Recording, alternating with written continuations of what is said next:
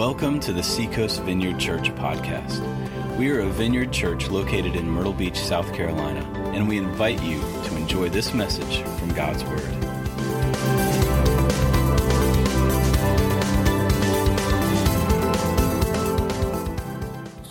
Well, good morning, everybody.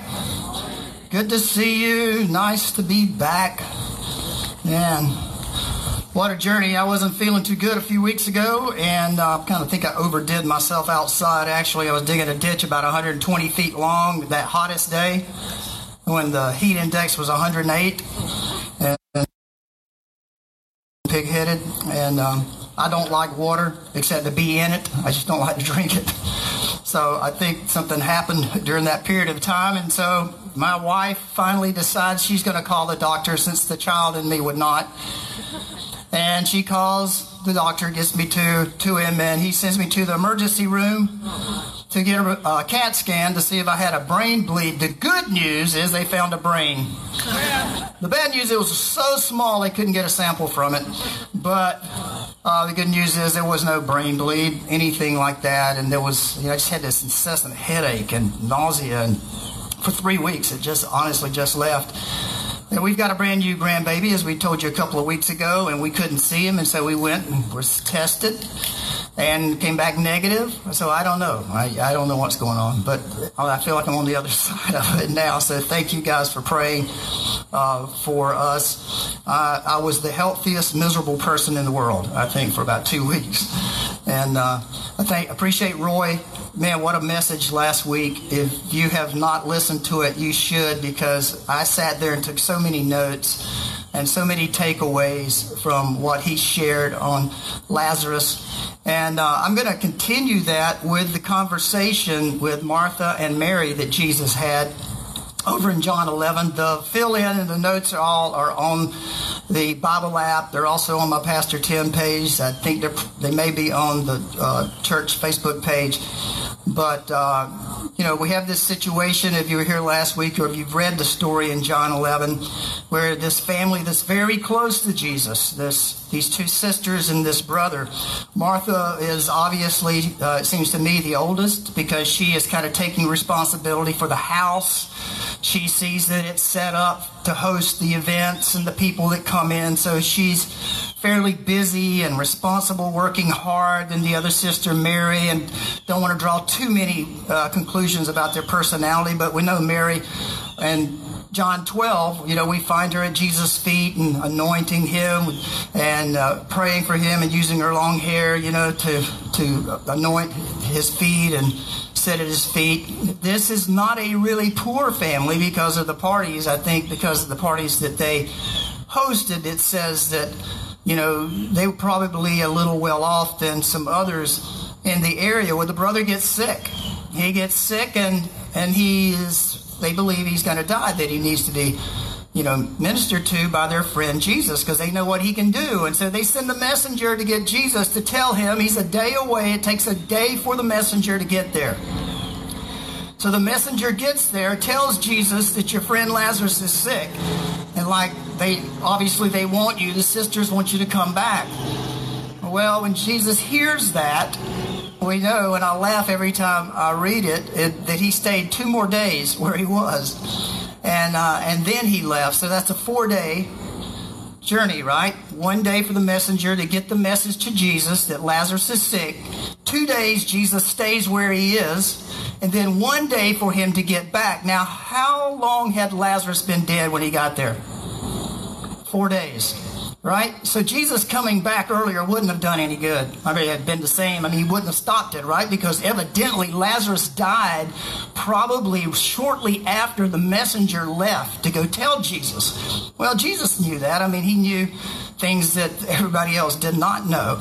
And a funeral during this period of time is done in 7 days after the death. So if you died on Tuesday, your funeral will coming around back to the next Tuesday. So we're 4 days into this situation, 3 days left before the real funeral. And so they've got him in the tomb when Jesus shows up. Now, I got some takeaways for you this morning. There's so much in this story. It always grieves me not to read the whole thing because I always feel like, wow, we just should walk through every bit of this. But I'm gonna let you guys hopefully read through most of this. And my first takeaway in this is Jesus gets to outside the village, and Martha goes to him, and she says to him, Lord, if you had only been here, this wouldn't have happened. She's crying. The mourners around her from the village are crying, weeping for the loss of this person they love. And in John 11:33-34, it says, when Jesus saw her weeping, and the Jews who had come along with her also weeping, he was deeply moved in spirit and troubled. Where have you laid him? He asked. Come and see, Lord. Father, would you bless the reading of your word this morning? Help us, Lord. I pray for an opening of our hearts here today. I pray that you strip away some of the callousness and protective layers, Lord, that every single one of us here have put into our lives in order to survive emotionally through so much loss, and even now, so many questions, Lord. So, Holy Spirit, we are safe in your hands, emotionally, physically, spiritually, and intelligently, in every way, Lord. We are safe in your hands. And so, Lord, I pray you would come today here in this open space and in the apartments around us that can hear this. And I pray you invade every space with your love, your protection, your great grace and mercy as you invite us into your presence, Lord, to receive from you the comfort and the grace that we need in times of loss and grieving. In Jesus' name, amen. So if we're writing out your fill-in, and if you're watching it right now online, then it would be Jesus gives, and this would be Mary, Martha, and the friends, and us, I think, permission to grieve. Jesus gives permission to grieve. Permission to grieve. Now look, grieving in this time was not a private affair. Probably 90-some%, if not all of us here, because of our culture and the way we've been raised, we were never given permission to grieve. If we did it quietly, alone, and the minute you began to grieve outwardly, someone would go, oh, it's okay now, you know it's okay, right? Someone would rush alongside and try to calm you down in the midst of your grief. Well, this culture was not like that at all. The poorest family that lost someone in their home was expected to hire 2 professional mourners and a flute player. So there's my retirement program. I am going to be a flute player in the mourning group with when people pass. So that's the poorest family. And not only was the family involved in this, but second cousins, third cousins, fourth cousins, the whole family. If you were in any way kin to this person that was lost, you showed up. The whole village that knew the person showed up. They all came to that moment in that time of loss with this family because they were all grieving. Now, yes, they hired mourners, but it was cultural, but it was sincere. It was an instrument, and it was a way, a passage, a highway for the family and those who love that person that is gone, and the family that's grieving that, to be with them in that moment and to release that grief and to let it go. Now, we don't have that culture. You know, we're so individualistic, and we're so tightly wound and compact inside and so self-contained to ever allow and invite someone else, much less your whole entire family and second and third cousins. I don't even know who they are, right? But invite them into your loss is foreign to us. And it was a spectacle. I mean, the whole village knew that they had lost someone. There was weeping and crying and beating of the chest because there was so much pain. And so they were experiencing it together. In some ways, you would expect Jesus to walk up and then go, now calm down. Remember, I'm the resurrection and the life. Calm down. No reason to get so upset. You know why we do that? Because we feel awkward, right? Because the minute someone acts like that, we suddenly feel weird. What do I do? I don't know what to do. And then all of a sudden your own emotions begin to get kind of peaked, and you're like, oh, I don't like what I'm feeling now. I'm out of control. What am I going to do? And all of that is a part of the grief too, and a part of the coming alongside the person and recognizing that Jesus comes up and he does not stop any of that. Matter of fact, it touches him. This is still going on. If you know someone from the Middle East and you know that this still is a form of mourning, and it's a community event. It's a community affair. And, I'll be honest with you, even as a pastor for all these decades now, you go into situations of loss and you're taught you cannot personally be involved in this loss. This is a pastor teaching thing that comes. You cannot be personally involved in that loss. You've got to stand back from it because you've got to walk through it. And, you just keep stuffing grief, stuffing it, and you stuff the loss. And we all do that. And we go along and we wonder why we get so edgy sometimes. And we just don't get it. Even in this current situation with the virus. Some of us know people who have lost family and friends, and even in our church have lost family recently to this virus. There is such a mystery to it for all of us. We don't know where it's going. We don't know how it's going to end. It has totally changed the landscape of our fellowship. I mean, it's been 6 months almost now. I've seen my daughter one time in 6 months. One time. Now that's something to grieve. That is something, but we don't allow it. We're like, we're just going to go on through it. Jesus comes alongside Mary and Martha, and he not one time does he tell them they should get a hold of their emotions. He doesn't rebuke them. He doesn't correct them. He doesn't tell them that you're not emotionally healthy, Mary, Martha. There's probably something wrong as they emote their loss. Every loss will be grieved. It's just a matter of how we do it. When we go right on through life and we tell ourselves that didn't cost, I'm good with that. I'm good with that. I'm good with that. If we do not mourn our losses, and if we do not have permission to mourn our losses, we are more unhealthy and unhealthy and unhealthy as we go along. So Jesus allows the mourning. He gives permission for them to grieve. So here's your question, and it's a simple one to get started this morning.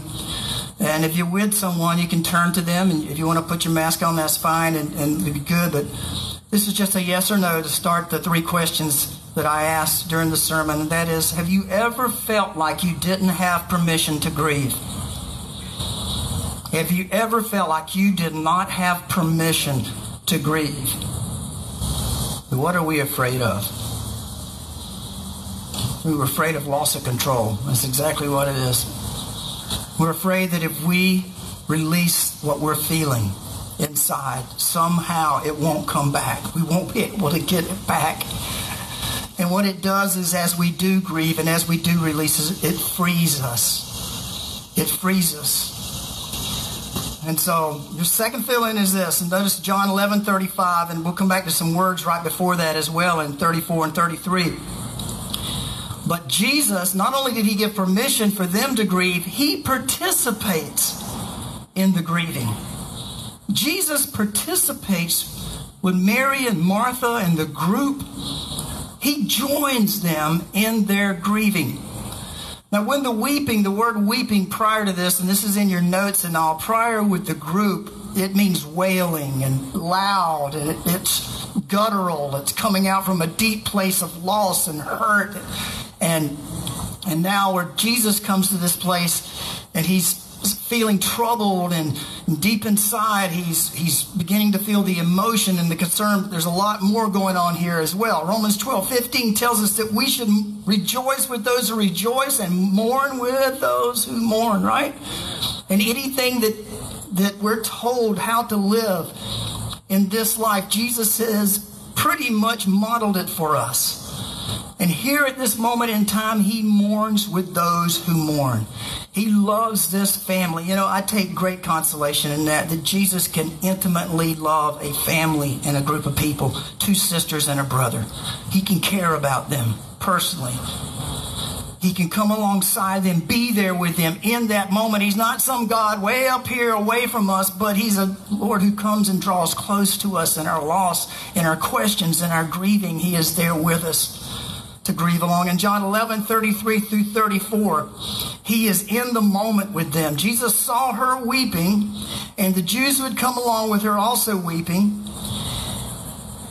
And he was, it says, deeply moved in spirit. Little s, his spirit.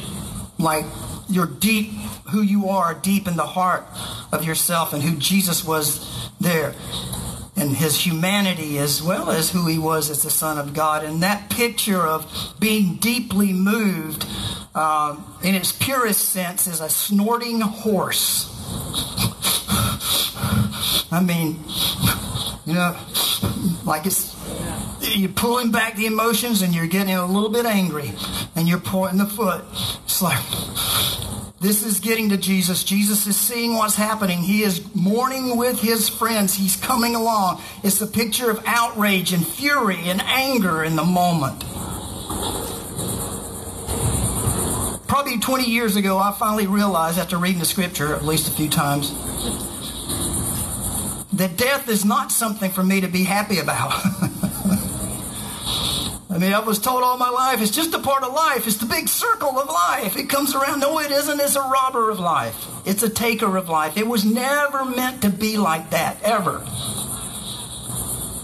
And so Jesus comes along and he knows it. He knows that it should not be this way, which is the reason he's come. It shouldn't be like this. Why was he angry? Why was he just biting at the bit? It wasn't he was angry at them for their mourning. He was angry at death itself. That's why he came, because it's the last one to be put down. Jesus is going to put death down one day, finally, once and for all of us, for everyone. That's right. It's going to happen. It's coming. Jesus wanted it. He sees it. He goes, that's what my friends need. It needs to be put down. I want the kingdom to come. I want it to come now. I want it to come now. But again, what do we do in our culture? It'll be all right.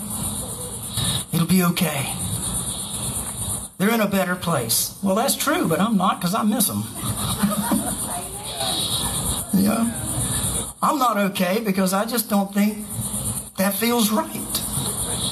You know, that's why we grieve. That's why we go, Lord, this is not right. That's the reason they were grieving, because this just is not right. And Jesus comes to right all those wrongs. And he is in that moment with them. He's deeply moved and he's troubled. So there's an anger and there's a fury in him over this situation. And that "and troubled" is like a picture of the water beginning to stir. Like the wind moving over the ocean as the chop, as 11 o'clock, 12 o'clock comes along, and that southeast wind in the summertime begins to blow across the water and begins to move it a little bit. That's Jesus. He's beginning to move. It's like the Holy Spirit moving across the water in Genesis. Suddenly it's moving, and it's moving in him. So he's angry at death. He's furious that the people he loves, the creation that he made, is having to go through this loss. And now the Spirit of God is stirring in him. And what happens next? The shortest verse in the Bible. Jesus wept.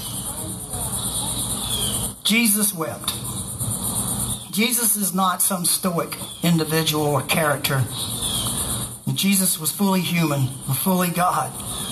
And that weeping is a little different. The word's a little different than it was with the crowd. This weeping is more of a sniffling and kind of silently, because he is angry at this moment and he wants to do something about it. And he is going to do something about it.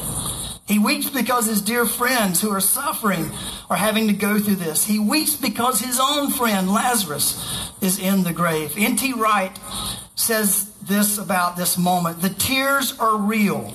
The horror of death, the fact that it sneers in the face of all that is lovely and beautiful, is overwhelming even for the Lord of life, especially for the Lord of life. Because he's the Lord of life. That's what he is. So, next question. How does it make you feel to consider that God grieves with you? That he grieves with you for the losses in your life. How does that make you feel? Share with somebody next to you. I think the fact is we just don't know how to grieve, do we? And maybe your own body and your own emotion knows how to teach you. Instead of it being a 3-step plan, maybe your spirit, little s, inside of you wants to be released. To mourn and to grieve and to let go. And to know that the Lord of all has given us permission to be able to grieve. And not only permission to grieve, but will come and grieve with us in our loss. Because it never was intended to be like this. It never was meant to be this way.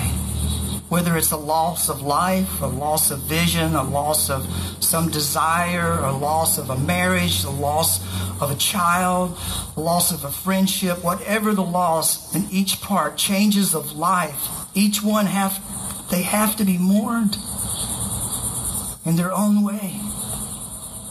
And in our culture and in our day, that's just not permitted. It's not. Have you ever been to a funeral where people really mourned? I have. I lost a friend that went to Vietnam, and we went to a friend, the bass player in the band I was in, we went to the funeral. And it was, anybody here would say it was atrocious because there was screaming and crying, and it was horrible emotionally.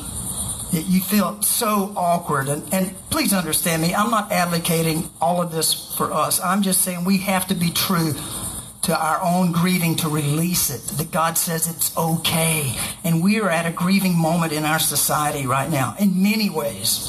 In many ways. Grieving, lamenting, and allowing ourselves to emote in this moment through the sickness and through all the stuff that's going on in our country and all of that requires a grieving before God. To come before him and grieve and go, Lord, we don't like this. We don't believe this is your will. This is your kingdom. Come, would you please come? We're just not used to that. We're not used to the feelings that we have. And so Jesus gives permission to grieve. Not only does he give permission to grieve, but he comes alongside to grieve with us. He is touched by it. He is in the moment with us in that grief. And your last one is this, but Jesus does give hope in the grieving. Jesus does give hope. He doesn't just leave it in the grieving, but he brings hope in the midst of the grieving. And John 11:38 through 44, that snorting, you can almost see Jesus just, let me at the devil, let me at him. Let me at him. He says, take me to the tomb. Let me get to the tomb. Mary comes up as well and says, if you had only been here, all of this, which, this is just building the tension in this story. And he says, take away the stone. And he asked the question, if you believe, you will see the glory of God. And then Jesus calls out in a loud voice. Now he says it loudly, Lazarus, come out. And I've heard my whole Christian life, the reason he said Lazarus is because if he didn't say Lazarus, the whole hillside would have came out. So, and so he had to name Lazarus because it was in this moment for this particular situation. And Lazarus has been covered in grave clothes, these strips of, linen all over him, and had been basted in beautiful spices and all that. And he's been in there 4 days. And of course, Martha, they're concerned. They're like, I love the King James version of this. It says, oh Lord, but by now he stinketh. By now he stinketh. You can't, if you let him out, this is not going to be good, And so Jesus rolled it out, and he calls him with that authoritative voice that is backed with the grief that he's feeling for his friends and for his friend that has died with all of the feeling and all of the grief and also all of the authority that he is as the Son of God, the Son of Man, our friend, our Lord, our Savior. He calls his friend Lazarus out. And Lazarus, because he's wrapped, if you can see this, it had to be kind of funny and amazing, but he probably had to hop, He's like... But I always think about Lazarus hearing that voice.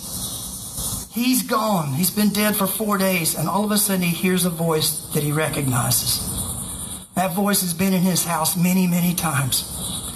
This wasn't a strange voice. And it doesn't have to be a strange voice to us either. The voice of God, the voice of our Savior, the voice of the one who allows us to grieve, who comes alongside us to grieve, we can know his voice. And boy, at times like this, we need to know his voice. Lazarus recognized that voice. Whoop. Wait a minute. Come out. So he comes hopping out, somehow getting out, some way. He probably can't even see because these little strips are over his eyes. His jaw has been the strips have been put around his jaw. And Jesus says, set him free. Go over and let your friend free him up. Free him up. Jesus gives hope. Now, in that one moment, we see that indeed Jesus is the resurrection and the life, just like he told Martha. I am the resurrection and the life. Now, you know what's the neat comparison is? When you look at Lazarus' resurrection and look at Jesus, Jesus didn't need any help getting out of the grave. Jesus' grave clothes were wrapped neatly and put in its place. And he was out because that's a different resurrection than what Lazarus had to go. Lazarus had to die again.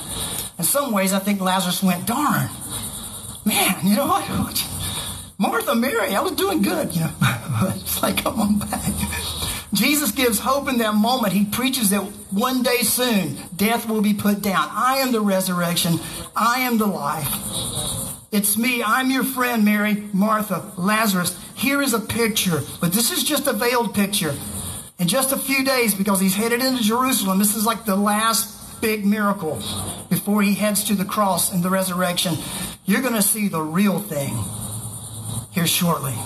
This is just a preview of what you're about to see and what you will experience one day as I'm free to come back and draw all of mine to me. Once again, Jesus is deeply moved and he calls his friend out. Last question and we'll close.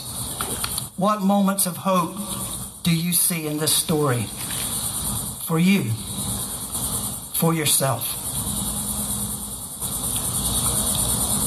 What moments of hope do you see in this story for you?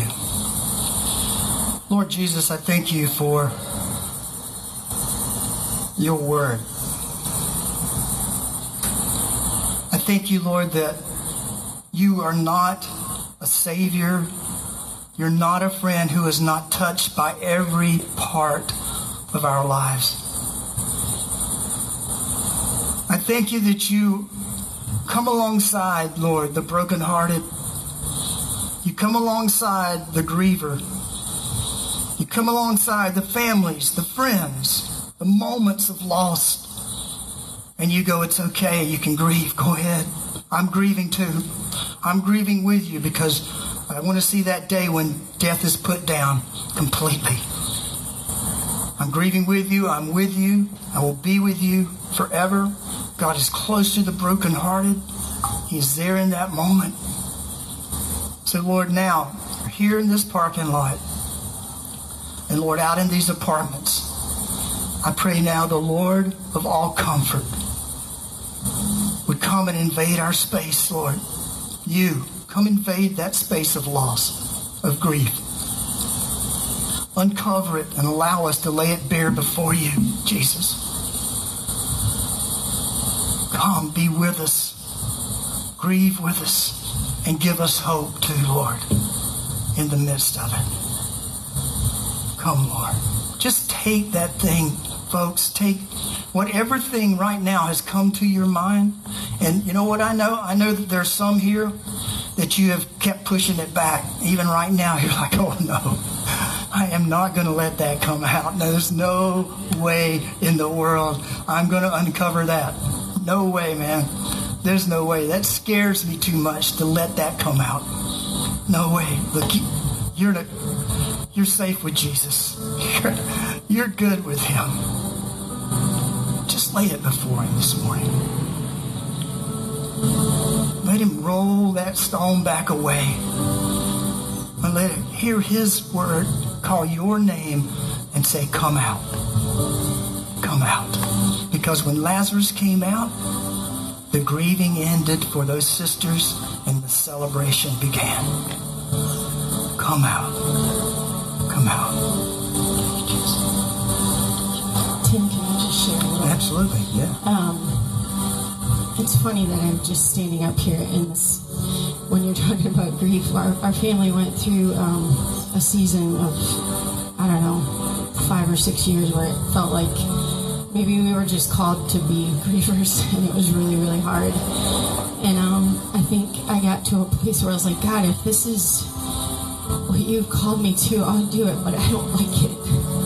It's so hard. But what I learned, and I'm still learning at, is that that is not what defines me. That's not my label, but it is making part of who I am. The depth of my relationship with the Lord, allowing the grief and the hope. And I don't know if there's anybody else that's ever just felt like that. Like, is there going to be a happy day? But I've been there, and I know that in those times is when I've felt the closest to my Jesus. So, like Tim said, if we could just invite that Jesus to come and fill us with hope. Thanks for listening to the Seacoast Vineyard Podcast. We are a vineyard church located in Myrtle Beach, South Carolina, and you can learn more about us by visiting seacoastvineyard.com. If you need prayer, you can call us or email care@seacoastvineyard.com. If you feel called to support us financially through a one-time or recurring gift, please click on the Give tab at our website or text any amount to 84321 and follow the prompts.